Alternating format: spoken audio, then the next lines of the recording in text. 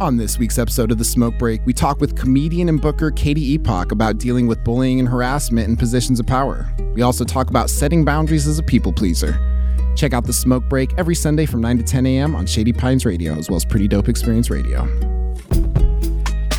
Welcome to The Smoke Break. We are here every Sunday from 9 to 10 a.m. on Shady Pines Radio, as well as Pretty Dope Experience Radio. I am your host, your old pal Zane, here with Amanda Lynn. Hi, friends. And Katy Ipock. Hi. Welcome. I'm so glad to have you. Thank you for joining us. I'm super stoked to be here. Yes. Yeah. So go ahead and tell me just real quick about your guys' relationship so that way we know who we're talking to. Yes. So I met Katy through Bend Comedy. She's been a producer and booker there for a while. Has always been someone that's kind of like given me opportunities and helped book me and kind of uplift me in that scene and just made me feel like I was a professional when I imposter syndrome didn't feel like I was. Yeah. For sure. Yeah. And I have family in Bend, so I always try and like do some comedy while I'm there anyways. But I like performing there too.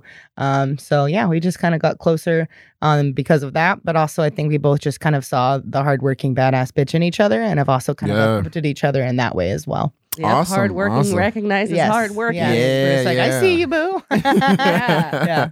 No, I appreciate that. So you are a booker. Correct. I almost said the dreaded P word. Yeah.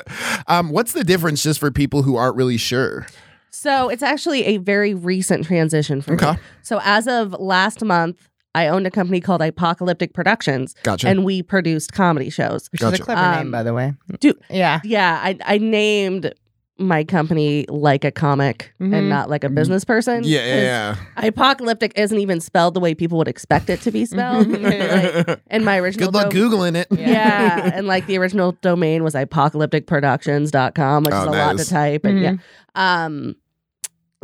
and I produced shows all over Bend in a sense that I would take comedy, take it to a place, book it, and put it together. Gotcha. And as of the start of November, I am now specifically booking shows at Craft Kitchen and Brewery as their event manager. We call it facilitator of fun. Facilitator of fun. Yeah, wow. I like it. And so I'm not really a producer anymore because Craft as a business is producing it. Yeah, now I'm basically one of the employees. You're just picking the people. Yeah. Excellent. So I imagine with running just about anything that there are going to be hurdles, and most of those hurdles are other people. They tend to be tricky. So as far as your production and your booking experience, like what are some things that you've run into just with people? People. So many.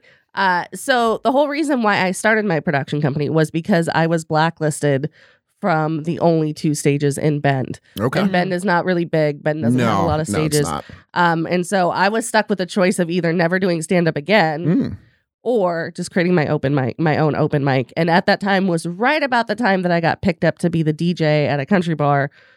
Which is one of the most cringiest sentences I ever said. If you guys are watching the video, she cringed hard. And so I was able to get that bar to also let me run an open mic. And so the whole point was so I could still do stand up. And this was the country bar. Yeah. The country bar let me do stand up. They only let me do stand up let me do open mics there. It was maybe twice. It was a little under a year. We had a black man who started doing stand up. And I'm so excited. He would say the N-word in a lot. And it made the owner of a country bar incredibly nervous. And so they asked me to tell him to not say it anymore. And I am not going to tell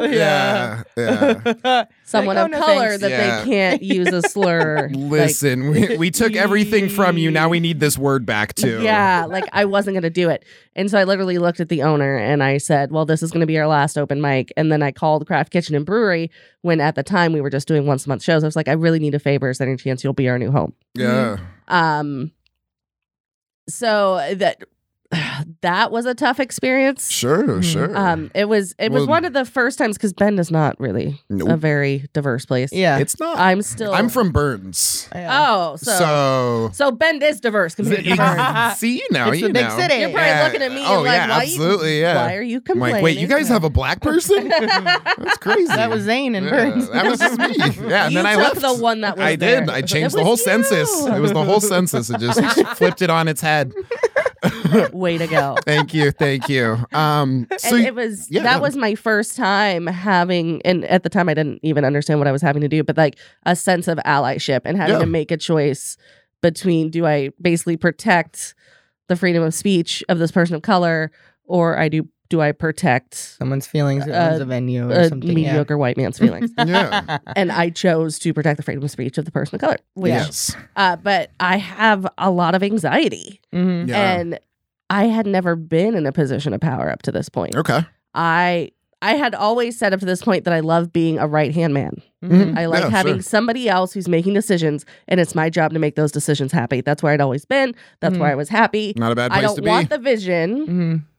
I don't want to be responsible for how the vision comes out. Yep. But if you want to give me tasks, I will do them. Sure. And so I had a lot of anxiety making that decision. Did I make the right decision? And of course, and this was in I want to say it was 2017. So there were not many people in comedy then that were kind of pro the idea of having content restrictions on mics at that point. And at that moment, I was obviously standing up for, we're not going to restrict this. Yeah. But that last mic we had there, I did have to say, here are the things you can't say. And as a group of comedians, they said everything that they couldn't say. That's crazy. That didn't even sound like comedians. Yeah. Pushing the envelope. So, and that was hard to sit through and like worry about the consequences and like, is this gonna get us in trouble? Because as a producer, you carry the anxiety of everything. Yeah, sure. People can walk away, but it does like fall on you at the end of the day. If people mess it up for everyone, it's your fault because you produced it, you brought them there or whatever. Mm-hmm. Yeah, and so that was hard from a people standpoint of like, do I get really hardcore with this and stop this mic and say, no, you can't say these things? Or do I stand up for the fact that they're really speaking up against something that I believe they should be speaking up against and take the hit? And I ended up just choosing to kind of take the hit. Yeah. And nothing really came of it anyway. Yeah. And then we ended up with a really beautiful comedy home out of it, which was wonderful. And I only DJ'd there for a couple more years. So, Yeah. Well, I think, first off, thank you for, standing up in the way as an ally. A lot of people are like, yeah, no, I'm there for them. And then when they need to be, they're just like, well, I mean, what if my thing is at stake? I don't want to lose what I have. Thank you for validating my allyhood. Absolutely. Yeah. Puff up your afro a little bit. You just grew one. Does that mean I'm invited? You are. I'm not even invited to the cookout, but we can go together. But that being said, trying to figure out how to navigate other people's feelings in a space of trying to do what you're trying to do is a very, very delicate thing. Figuring out how to navigate those feelings and also when and how to prioritize them. Exactly. Yeah. That's a really good point, too. Because there comes a point when you end up in a position of leadership that you end up having to prioritize people's feelings. Yeah. You know that you're going to make a decision that's going to hurt people's feelings. Sure. So then you have to prioritize, is it worth hurting people's feelings? Yeah. Do I have a moral obligation to hurt these feelings? Yeah, absolutely. And I think that, being able to judge, that somebody's going to be hurt by this regardless, but like I can reduce the amount of harm that comes out of it by picking where it kind of lands.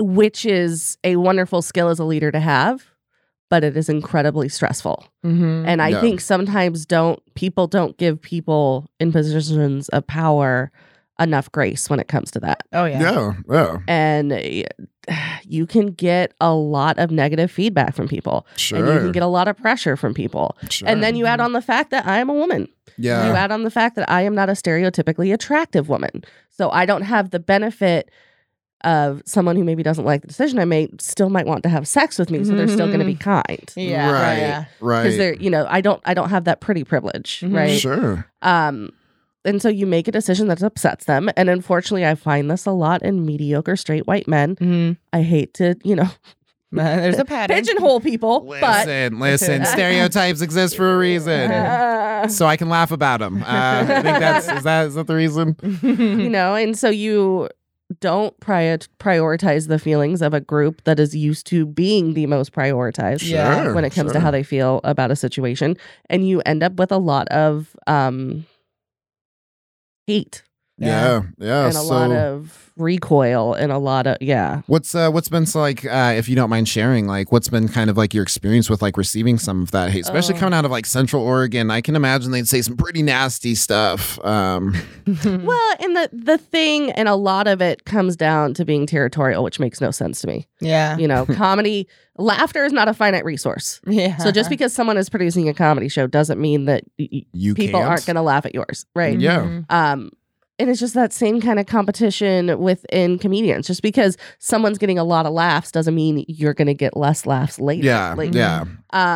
Or even the idea that like, oh, somebody got booked, so now I can't get booked. It's like, well, you don't need to look at it like that. You need to be excited that they got booked and look at the potential that there's a show you could one day be booked on. Yeah. Yeah. But instead you get people with expectations and assuming that they deserve things, really going after the people that have to make a decision that's contrary to that thought process. And that's social media has probably made that worse. I think social media is where I've had the majority of the negativity coming at me, and so you can see it. It's it's hard enough to hear that you're fat, or that people hate you, or that everybody in the Pacific Northwest says that Central Oregon is a horrible scene for comedy and it's all my fault. Like, wow. Very specific. I carry, it's amazing. I carry a lot of power with people when they're mad at me. Like, then suddenly I control the world. Like, I have ruined careers. I produce shows in Bend, Oregon. And they'll never get booked anywhere. There's no career to ruin here. Sure. I've done the most road work of anyone in Bend this year, and I've done 4 shows.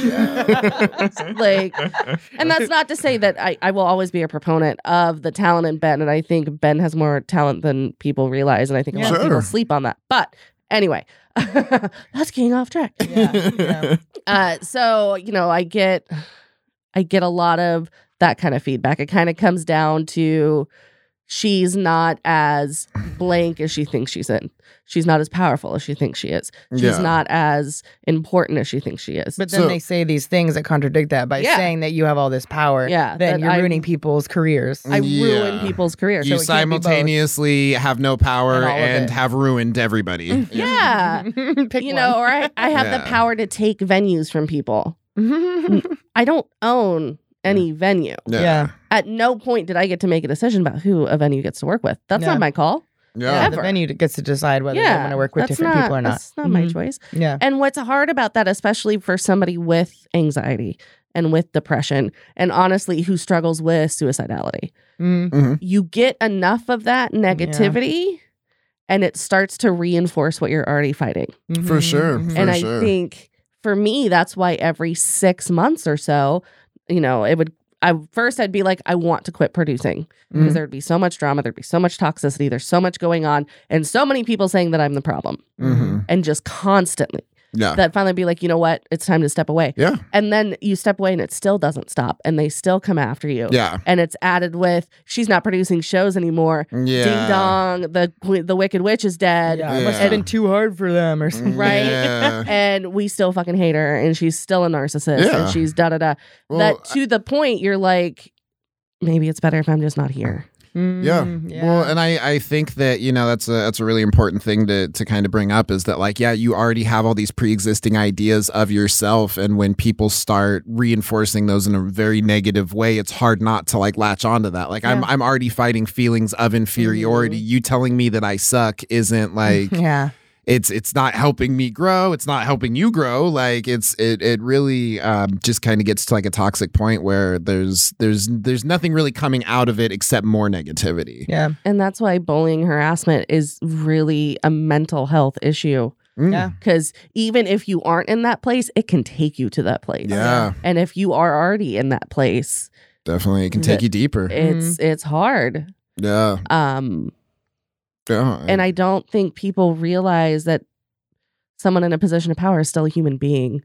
Yeah. You know, just because we're making decisions that affect your lives, and I use air quotes because I'm talking about stand-up comedy and Ben Morgan. Like, I'm not really making decisions that's like keeping people from paying rent. You know what I mean? Yeah. When you're in a position Pay pretty good for these shows. I mean, yeah, like, oh no, you lost a chance to make $20 every 2 months. But the drink tickets, how am I supposed to drink for my family? I'm supposed to provide free alcohol for my kids. And then they equate you making that decision with the ability to speak truth to power. But first of all, I would argue that it's not truth. Yeah. But they think that means they get to take it to a next level. There's a difference between someone saying to me, I don't agree with your business decision, and cutting you down. Yeah. Yeah. Incredible difference. Absolutely. And unfortunately, especially as one of them provides rooms to grow, the other one just points out a problem. And I think when you talk about, you know, mediocre white men who are used to being in a position to be able to tell a woman whatever they want, whenever they want, and now there's a woman in power, they're even more likely to cut you down so they can feel better. Yeah, absolutely. And that turns, that's hard. It is. Well, no, I definitely appreciate you like sharing that experience because, you know, whether it's producing or it's being in the entertainment industry as a femme, like that's not something that's not a perspective that I have. It's not one that I really understand. I've seen what Amanda's gone through, but even then I don't really understand the experience. So I really appreciate you sharing that. Of course. Yeah, cool. We're going to take a real quick commercial break and we'll be right back with a smoke break. We're here every Sunday from 9 to 10 a.m. on Shady Pines Radio as well as Pretty Dope Experience Radio. Wednesday evenings at 9 p.m. Come explore the spaces between friends. DJ 1017 takes you into a universe unlike any other. From Pink Floyd to the Flaming Lips and anything else interstellar. The spaces between friends with DJ 1017. Wednesday nights at 9 p.m. Come explore with us here on Shady Pines Radio. And we are back with the smoke break. We are here every Sunday from 9 to 10 a.m. on Shady Pines Radio, as well as Pretty Dope Experience Radio. I'm your host, your old pal Zane, here with Amanda Lindeel. Hi, friends. And Katy Ipock. Hey. Thank you so much for joining us. Thank you so much for joining us. So the next topic I wanted to talk about, and they kind of lead together, people pleasing. I am a huge people pleaser. And I think I realized I was a people pleaser when I was 20 years old. It's my ex-fiance. My ex at the time, he wasn't my ex at my time. We were engaged. We were in the midst of an intimate act, and he pooped on my stomach. Oh. And I did not take a shower until after making sure he had an orgasm. And I also literally used the words, "It's okay, it happens to everybody." Yeah. So I literally chose ensuring that his ego was safe over my basic hygiene. And that was like the first moment as I was in that shower scrubbing my stomach that I was like, you know what? Something about this isn't right. I might have given away too much of myself in a moment. Like that's what that goes back to childhood. You know, when your parents want a people pleaser and you are rewarded for pleasing them, not for doing the right thing, but for doing the they thing. You get trained to do that. Well, and I think that's a really I guess like in a sense, that's a very eye-opening experience because it's like it really makes you understand that like I put this person's ego or needs in front of my own comfort and what I wanted out of a situation. And that's really, to me, what people pleasing is taking your comfort and saying that can take a backseat because I need to make sure you're okay. Amanda, what about you with people pleasing? Is that something that you find yourself doing currently? You used to do something you broke the habit of? I guess in relationships more so than like in other situations, because that's like a needing to feel loved kind of thing. I don't want to come off as mean, But I feel like with friends, I'm more able to communicate my needs and not feel worried about it. But like, especially in a new relationship, it's like, I don't want to upset this person, so I'll do whatever they want. I've like been training myself out of that. Yeah. And it got to a point where it was almost like, I want to scare people away and just be a selfish brat. If they still like me, then they really love me, which is also not good. It's like going the opposite direction. Just communicating clearly what you want and what you need. And also like when you have that moment where you feel like something's not right, to address it in the moment, because I used to like trying to convince myself that wasn't what was happening. And then it would just like stick around, and then there's like weird resentment and stuff that builds. So just in the moment be like, hey, I didn't like that. Like, don't do that again. And then people are like, oh, okay. And they don't do it again. Or they're like, well, I don't know why you're upset. Then you're like, oh, well, fuck you. Okay. That's like an instant way to find out if that person actually cares about your comfort as well. Yeah. And I really like that you brought up just addressing things in the moment. Yeah. Excuse me, is because that's something that like I have a really hard time with. It's tough, but you got to keep doing it. Yeah, it gets easier. So fucking uncomfortable. It's so uncomfortable. So hard. What if they like me less because I said I had a problem with the thing that's but then that's good, because then you establish a boundary right in the moment. Well, yeah, and she can respect it or not. I'll give you like 1 second to interject that. But something that like I realized or something that I guess I've always kind of preached is like, fuck you and I love you are two things that like you should always say sober, but are so much easier to say when you're drunk. But the thing is I think both of those things are things that you should say to everybody at one point. Because I love you is recognizing that this person is an important person to you, and fuck you is setting a boundary. And I think that if you love somebody, that you should be able to set a boundary if they've crossed it and be like, hey, what was that? Was not cool. Like that's what just happened there. Not cool. Like if you can't say I love you and fuck you and still be friends, then you're probably not friends. Yeah, I guess that's fair. It took me a while. I wasn't sure if I was on board with you, but now I'm like, well, okay. Yeah, well, you've told me fuck you quite a few times. I also said I love you too. Yeah, it's true. It's true. And we're still friends, so can't prove me wrong. So yeah, people pleasing is definitely it's a really tricky thing. Where do you think that kind of desire to make sure that people are comfortable before you comes from in your case? It definitely comes from childhood. It definitely comes from my relationship with my mother. And I've been thinking about this a lot lately. I think it also comes from my relationship with my siblings. My sister is 12 years older than I am. My brother is 8 years older than I am. And so there was never acceptance from them because I was not only was I younger, I was way younger. Way younger. Like no one wants to take their elementary school sister to a college party. You know what I mean? Yeah. As they shouldn't. But between those three connections, it created this both lack of affirmation, but only affirmation through service. Only affirmation through doing what you want. Yeah. What can I do for you that will get me the validation that I'm looking for? Will give me any attention whatsoever. Yeah, sure. And with the siblings, like the age gap that big, like they kind of do treat the little one like you have to do this for me, kind of like make you be their servant essentially. So So it comes from childhood. It's ingrained. It's one of those shadow work, spiritual gardening, whatever you want to call it, things that I still have to untie in the back of my head and figure out how to both work around and work with and kind of appreciate that it's not always a bad thing if you can put boundaries on it. Yeah, exactly. Yeah, I think that's a really good point to bring up, is just that like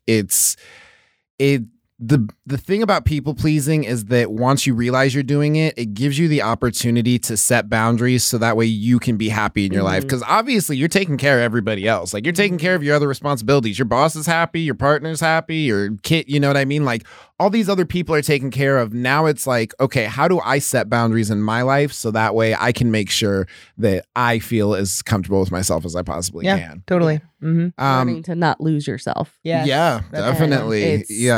Against Eminem's advice. He suggested it, so I was just like, in the moment, I want it. What about you, Amanda? I guess when do you catch yourself trying to people please, and like how do you kind of combat that? Like I said, just in relationships in the beginning, because I want it to work and I want people to like me. Like partners more so. I don't know why that's such a thing. Probably just like a lack of love or like self-esteem in that area. Yeah.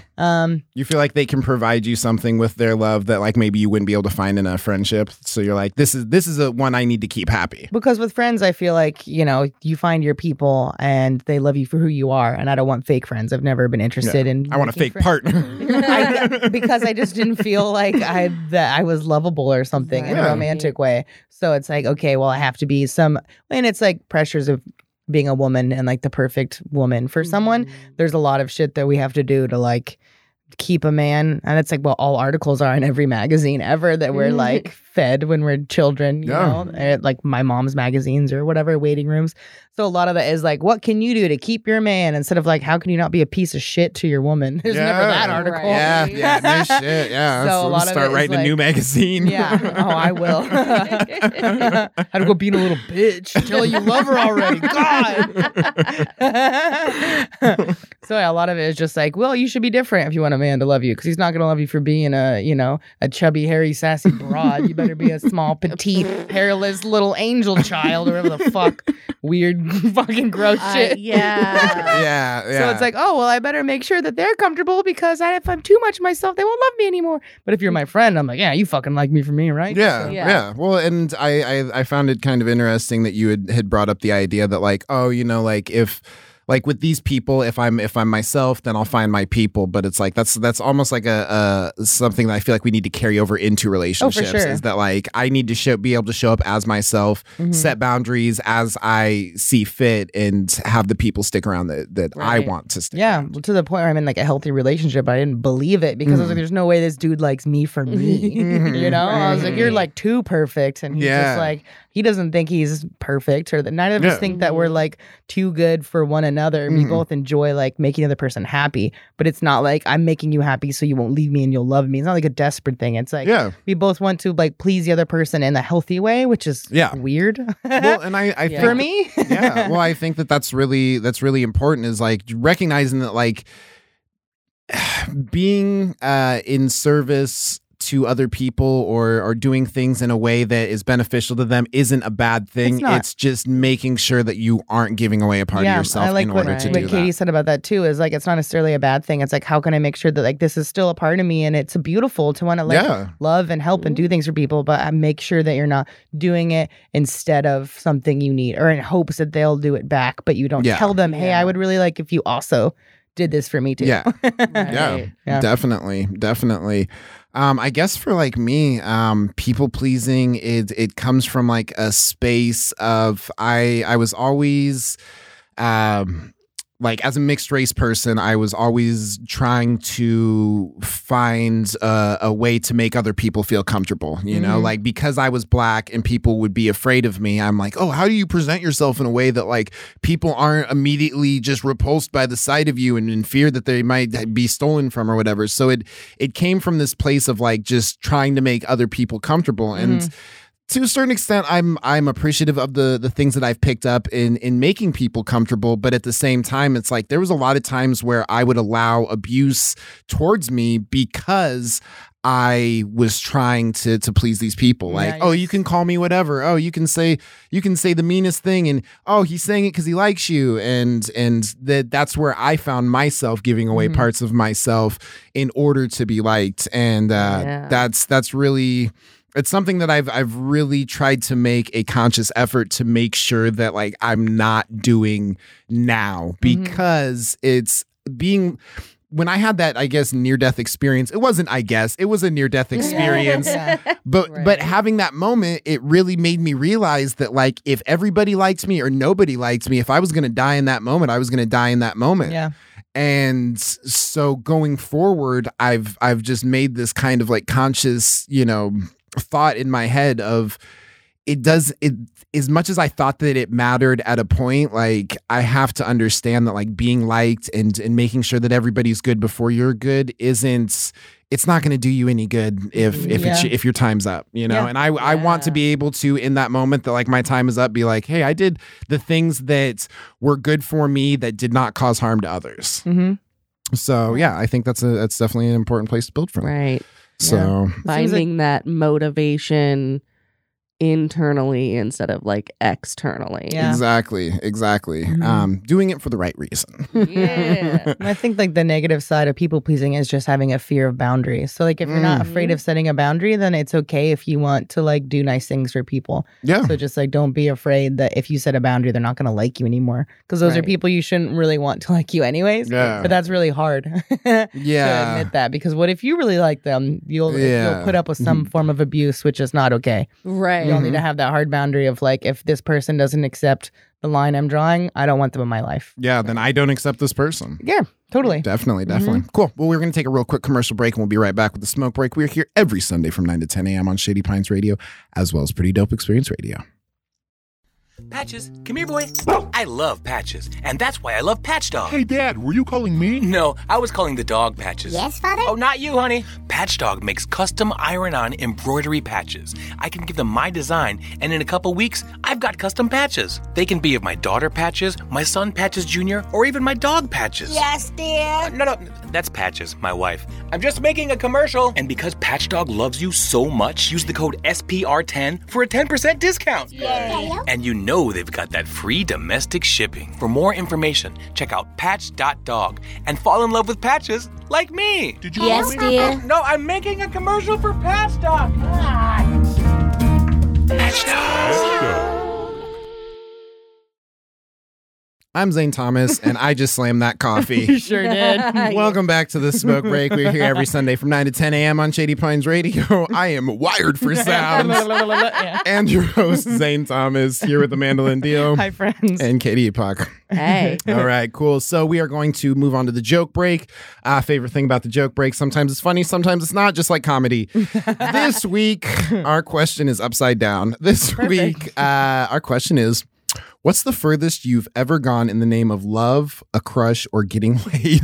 Oh, no. This is a very bro-y question. I don't know.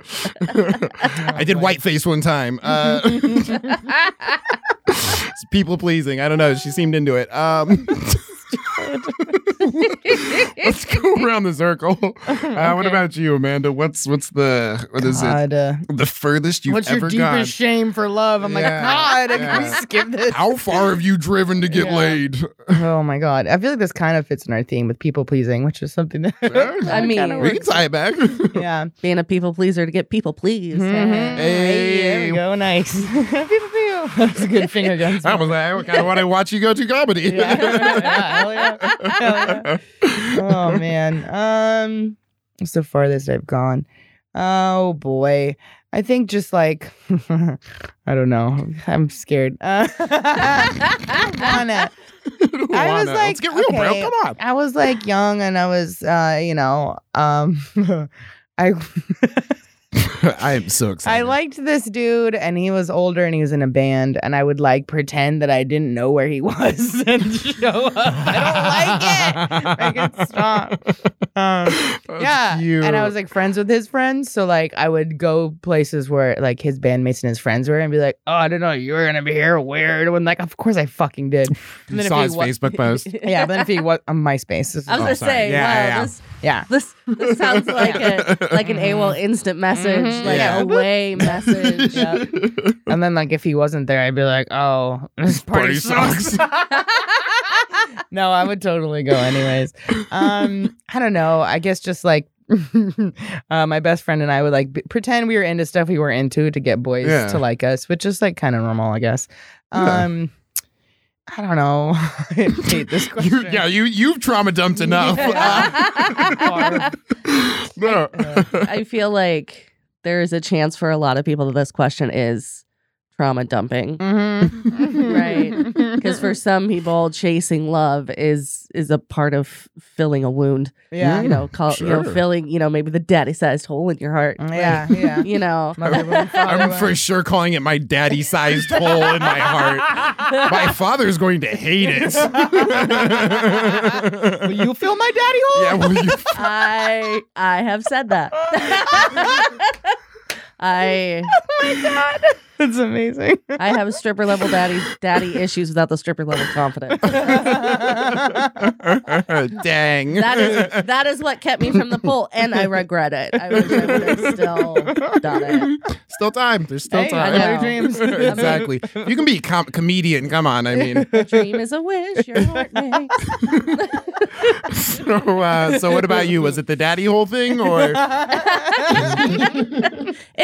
I was thinking as Amanda was talking, because why listen to Amanda? Just kidding. No, I didn't want anyone to listen. I was like, everyone turn away. I think about all the times when I turned 18 that I was going on Plenty of Fish, because Plenty of Fish has been around that fucking long. It's been around that long. And literally put into the age of what I was looking for, literally put in 30 to 60 at 18. Daddy hole. Yeah. The dad range. Yeah. You know, how many men that I met in AOL chat rooms that I then met. There was one, I was 18, he was 30 something. At 11:30 at night. Oh, God. I walked to the library and met him in a dark, unlit parking lot. Let him drive me around. Ended up on top of Pilot Butte, if you know anything about Bend. Pilot Butte. That's where you smoke pot. And made out with him because he asked. And my whole hope the whole time was, man, I hope this means he's going to become my boyfriend and he's going to love me. I was literally doing it. And at the time, I didn't know that I was basically trying to get this, somebody else to do what my parents should have done, right? Instead, I'm putting myself in a situation that should have turned out very differently. Yeah, sure. That should have been a Netflix documentary. Yeah. So I have, and that's not the young example. I've done that a lot. I've put my physical, I've put myself in harm's way. Yeah. I have risked my safety in hopes of receiving any sort of affirmation whatsoever. Yeah. And so that's bad. Yeah. I've definitely looked back on stuff and been like, wow, that could have ended real badly. Just For sure. being super drunk in Chicago and hooking up with strangers or just stuff that now I'm like, ugh, But, oh, I must have needed some kind of love or affirmation or something. But I'm very glad it didn't end up worse. Yeah. But, wow, that was real careless of me. Yeah. All right. Well, let's do it. Okay. So, trauma. I'm trying to think. Yeah, let's do it. I guess mine just kind of tracks back to, I guess, the people pleasing thing. There was a lot of times where I would just take the parts of myself that I found unique or I really liked about myself, and I would just lie about them. I remember my cousin.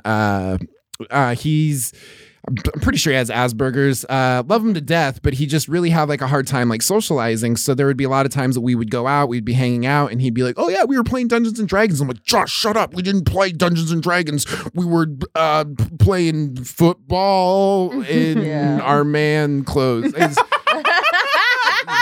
I wasn't really great at improvising. Our man clothes. They're like, that sounds real weird. I wish you were just playing Dungeons and Dragons. In your little boy clothes. Yeah, exactly. It probably would have been better. But yeah, I guess it kind of just goes back to that, where you're giving away a part of yourself or putting yourself in a situation that you normally wouldn't, where you're like, what part do I have to what do I have to answer correctly so that way you will feel for me the way that I feel for you. And that's something that I've realized with time that it's ultimately not worth, because that's not something I can maintain. Yeah. Because I would I show up on a date, I'm like, "Hey baby, what's up?" How long can I do that voice? How long can that's basically me trying to be that person, this cool person. And yeah, there was just this idea that I had to be a certain amount of cool, I had to be a certain amount of, where I would watch movies and stuff and see how black people interacted with the world and be like, okay, I need to reflect this. Something that always gets thrown around is people be like, "Oh, you should date my friend. She's into black guys." And I'm like, I'm not what she means by that.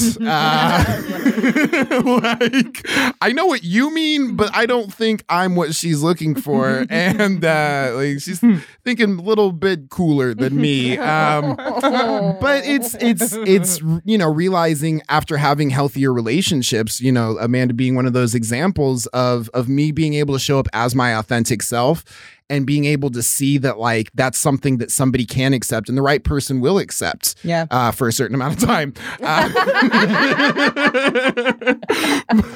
But that amount of time is just as long as it lasts. And it's the amount of growing that I guess you kind of do from, like we do learn all these really powerful things from negative experiences, but I think you can learn just as much from the positive ones if you are able to walk away and frame them in a way that like, okay, like not everybody is going to like me. Not every girl that I like is going to feel the same way about me, but there is going to be somebody who feels the same way about me. And it didn't take any extra effort. It didn't take, me saying I like these kinds of movies and sitting through like 2 hours, it's 7 hours of a TV show I don't care about to be like, okay, cool. So we kissed her and sweet. This is great. Yeah. So yeah, I definitely think that, it's the extent that we go to try and feel love reciprocated can be such an interesting thing. So you're go ahead. Oh, no. Oh, you're breathing. Breathing. Oh, my apologies. Yeah, no, you're all good. I ran out of stuff and I was just like, Amanda, fill it in. Ask questions, I'm please. I don't want to talk anymore about my shit. Yeah. I'm like, Zane, keep talking. You can Drama dump. But yeah, no, I guess it's just I guess just really reframing things in a way that like going forward that every relationship, whether it's a friendship, whether it's a relationship, that like you're not giving away parts of yourself and you're not putting yourself in situations that like you have to look back at and be like, yeah, that could have gone wrong. It didn't, but like, the fact that it didn't doesn't mean that it never will. And yeah. And I sometimes have that relationship with an audience as a whole in a sense that I will sometimes prioritize what I call the vibe of the room over my personal safety. And as a woman, these are situations that we can get. I mean, it's a situation anyone can get into. Sure. For example, I had a time and the show was over, but the audience was still there. I had a man come up and forcibly put his hands around me, put his hands in my belt loops, pull me towards him, and start talking about how he's always wanted to fuck me and his wife is totally okay with it. And I was trying to say, I'm not. Yeah. And like I did the whole, like I put my hands on his chest. He was taller, he was bigger, and I had my hands on his chest and I was being nice. I was being polite because in my head I was like, I don't want to mess up this room. I don't want to be the reason why people are suddenly uncomfortable. I chose the room's comfort over vibe your own. over my personal safety. And that's one of those things like that I have to work on as a people pleaser. Like it is okay. It would have totally been okay. Yeah. Totally acceptable for me to throw my hands up in the air and say I need help. Or even get mad at him. Yeah, right? Absolutely. Like, but instead I was like, nope. Yeah. We gotta keep this small. We have to keep this quiet. We have to keep this. Yeah, no, totally. That happens a lot of times too. Like people get drunk when I'm like hosting, and afterwards they'll come up to me and tell me they want to do comedy. One time, this guy like kept getting in my space, and he was an older gentleman. And like the place I do comedy on Mondays is a gay bar, so he could have been gay. That doesn't necessarily mean that there's like consent to put your hands all over me. But I was like hosting the Halloween costume party, and he kept like putting his arm around me, and I was like, "Hey, it'd be great if you didn't touch me right now." And like people laughed, but it's like it was to the point. I love you so much. It was awesome. I was like, great, yeah. Like it was short to the point. It wasn't super mean, and he like got the point. But I said it a few times, and he was drunk and kept getting in my bubble. But it was like on stage during a costume contest. I just said it real quick, and it was like funny enough and direct enough that he got the point, and the room was like, "Don't fuck with Amanda." But it didn't mess up the vibe of the room. But like, there's been times where I let people kind of, keep doing whatever they're doing because I'm like, well, I don't want to make anyone uncomfortable. I don't want to be a bitch because I don't know if like people feel weird now that I said something. Because heaven forbid when a woman stands up for her boundaries. Yeah, she gets a label. She's a bitch. Yeah, you should just be okay with weird guys touching you. Yeah. Or he's gay, it doesn't matter. It doesn't matter who the fuck it is. If it's a woman getting handsy, you'd be like, all right, take it easy. Yeah, absolutely. Yeah, if I didn't okay this, it's not okay. Like, it doesn't matter who's doing it. Doesn't matter the context under which they're doing it. If I'm not cool, it's not cool. You didn't ask. Don't touch me. Absolutely.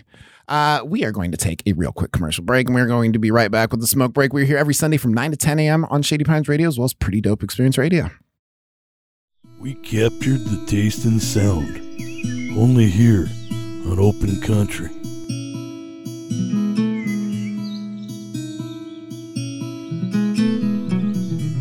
Sundays, noon to 1 with your host, Anti-Vandal. Folk music with Anti-Vandal. We captured the taste and sound on this Open Country. Noon to 1, Sundays, with your host, Anti-Vandal. Here on Shady Pines Radio.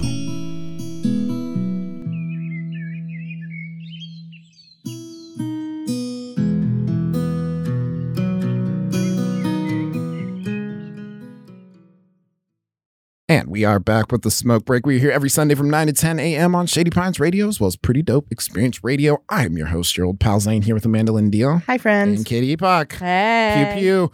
We are at the last section of the Smoke Break. One of my favorite parts, where I get asked the question, what are you excited for? Oh my gosh. Oh, you got it. You're already ready. So I am so excited because my first comedy album is releasing next week, November 18th. I mean, it's self-produced. It was recorded live. There were not as many people in the room as I had hoped. But it's still like it releases and it's self-produced. I went through DistroKid to distribute it. Sure. So it's going to be on like Spotify and iTunes and Apple Music. So I'm really excited. It's really the culmination of 6 years of writing, and it's all the jokes that I'm ready to let go. Yeah. And that it seems like that's the only way to truly properly honor your material. Yeah. So That's what I tell people too with the album. It's like, I know comics who have a lot of material who've been doing it a long time. They don't have an album. It's like, well, you don't have to do those jokes anymore. Those jokes that work. If you're tired of them, you can almost retire them, but immortalize them. So they live on forever in this album, and you never have to tell them again if you don't want to. But people can listen to like the greatest hits if they want. Yeah. That joke will still exist regardless of whether or not you continue telling it. Yeah, exactly. Yeah, that's really exciting. Hell yeah. So you recorded your first album. How long is it? So it actually only turned out to be 33 minutes. 33 minutes. Nothing wrong with that. That's all anyone has attention for. That I think it was because there were less people in the room, so the laugh breaks weren't as long. Because it's obviously you run the same 45 for a year, 2 years, 3 years. And so I knew it was 45 minutes material, but it came down to 33. And so I think it was just not as many laugh breaks. That doesn't mean that it's not hilarious. It's hilarious. Please listen. It's great. I'm excited. But it's still, it's still 33 minutes. Like that's nothing to sneeze at either. Yeah, God no. I mean, that's there's so many people. Like I'm meeting like a lot of like beginning comics that are just like, oh my God, like why is this person getting booked? Oh my God, I should get on because I can do 15 minutes. And I'm like, okay, well you might be able to talk for 15 minutes. Can you make jokes for 15? Well, isn't it the same thing? I'm like, no, it's not. It's really not. Yeah. I think that people like over and under, like, I don't want to say exaggerate, but I think people either like over or undershoot how much time they have. Yeah. I mean, it depends on like how long they've been doing it. People who are newer think they have more time, but it's like you might have done 3 different open mic sets. That doesn't mean that's 10 minutes. Exactly. Exactly. And does it flow well together, or is it really weird and choppy? Is it like hard to listen to unless it's in 3-4 minute sections or whatever? Yeah. And then I know people who have like, I've seen them do it so many times in a couple different 10-minute sets. So like, I don't even know if I have 20 or 30. Yeah. I guess you fucking Amanda's looking at me. Yes, you do. Yeah. Well, I went on the road with Sabrina, and she was my feature when we went to Boise, and she was like, I don't know, maybe like 15, 20. I was like, I bet you have the closer to 30. I bet, because we had 2 different shows. And I was like, you're doing 20 minutes twice. I bet you there's going to be like, there's not going to be exactly the same. And there's even stuff that she was like, oh, I didn't even do that joke, or stuff that, we remind each other of each other's material. So I think it just depends on like how green is the person, because the greener they are, they probably have less time they think. But if you've been doing it a while, I think that you probably have more time than you think. And I've done sets where it's like 30, 40. One time I did an hour when you were my feature up in wherever that was. There was nobody in that room. There was nobody. But I was able to talk for that long and do material that I hadn't done in a while. And I got off stage and I was like, fuck. And I realized I had stuff I didn't even say. So it's like I had more time than I thought, because I was putting in maybe stuff that wasn't as funny to fill the time, but then forgot things that I really wanted to do. So it's like, okay, you have to like constantly like glue it and cut it and glue it, copy and paste it over and over and over again. Absolutely. To get a solid like 30 to an hour is no small feat. So congrats on that. Yeah, thank you. It's really exciting. I'm in this transition where I'm going from having a production company and putting all my people pleasing power into, creating opportunity for other comics, and now transitioning into actually focusing on my career. Absolutely. I'm not a huge fan of the snow, so like I'm hoping this is the last road gig I do before winter's over. But I will have winter to try to create the best booking 5-minute video I can and all that kind of stuff, and start hitting the ground running and doing more road work.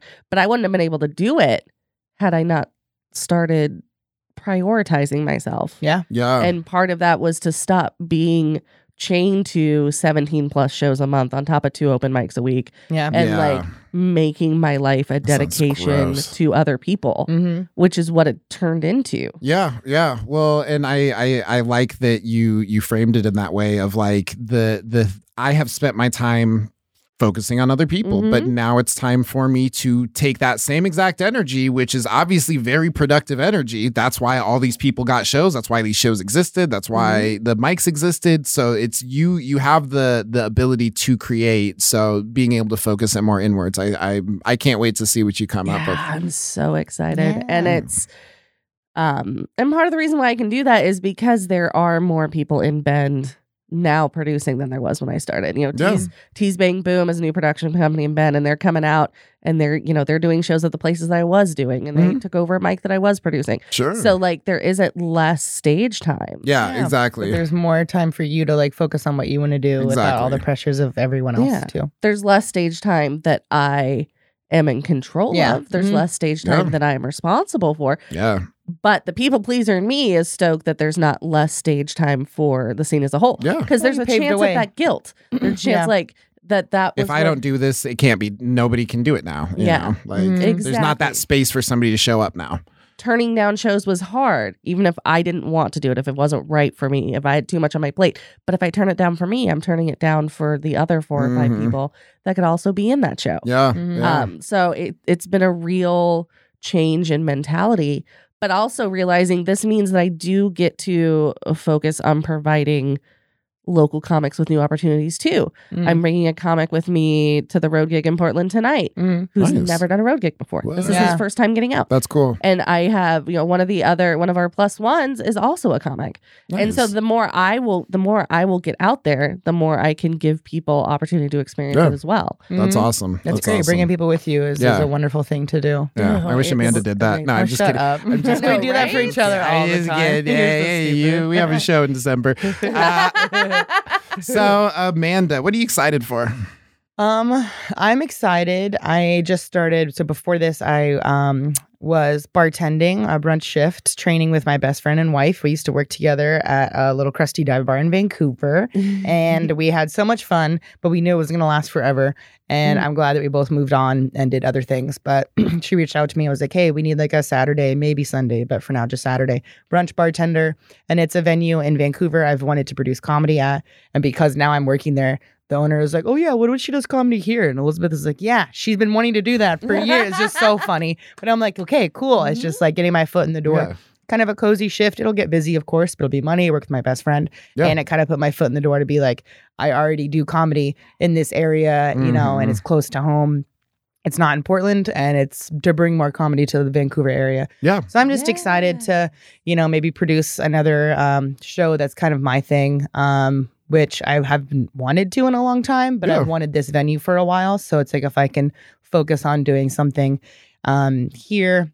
We'll see. Hopefully on Sundays at Brick House. Stay tuned, everybody. Okay. But I'm very excited about that. That's really awesome. Well, I've watched you kind of produce a lot over the years, and I've seen the burnout that kind of comes with that. Oh, yeah. And that's why when Katy was going through it, I was like, girl. Yeah. It's a thing. I can feel it over here.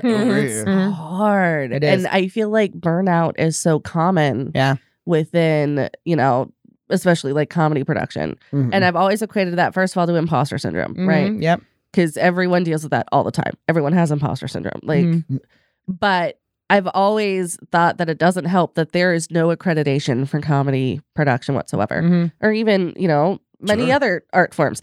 There is nothing and no one that can come to you and, take the saber on your shoulder and say, I have now dubbed you able to do this. Yeah. And you should do this. Keep doing it until you either are successful or you're so tired you stop. So you pretty much, I guess you can be successful and also stop too. Yeah. It's one of those careers where you have to say that to yourself. Yeah.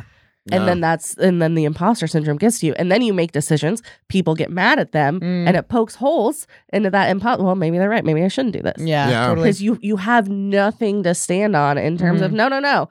This thing says that I can make this decision. Yeah. And being like ready to do it is really important. I did it out of necessity because I wanted to, make shows and make spaces for things to grow. And then it became just like a burden. And then I burned out and I was like, I'm never doing that again, or I'm not going to produce with anyone but me.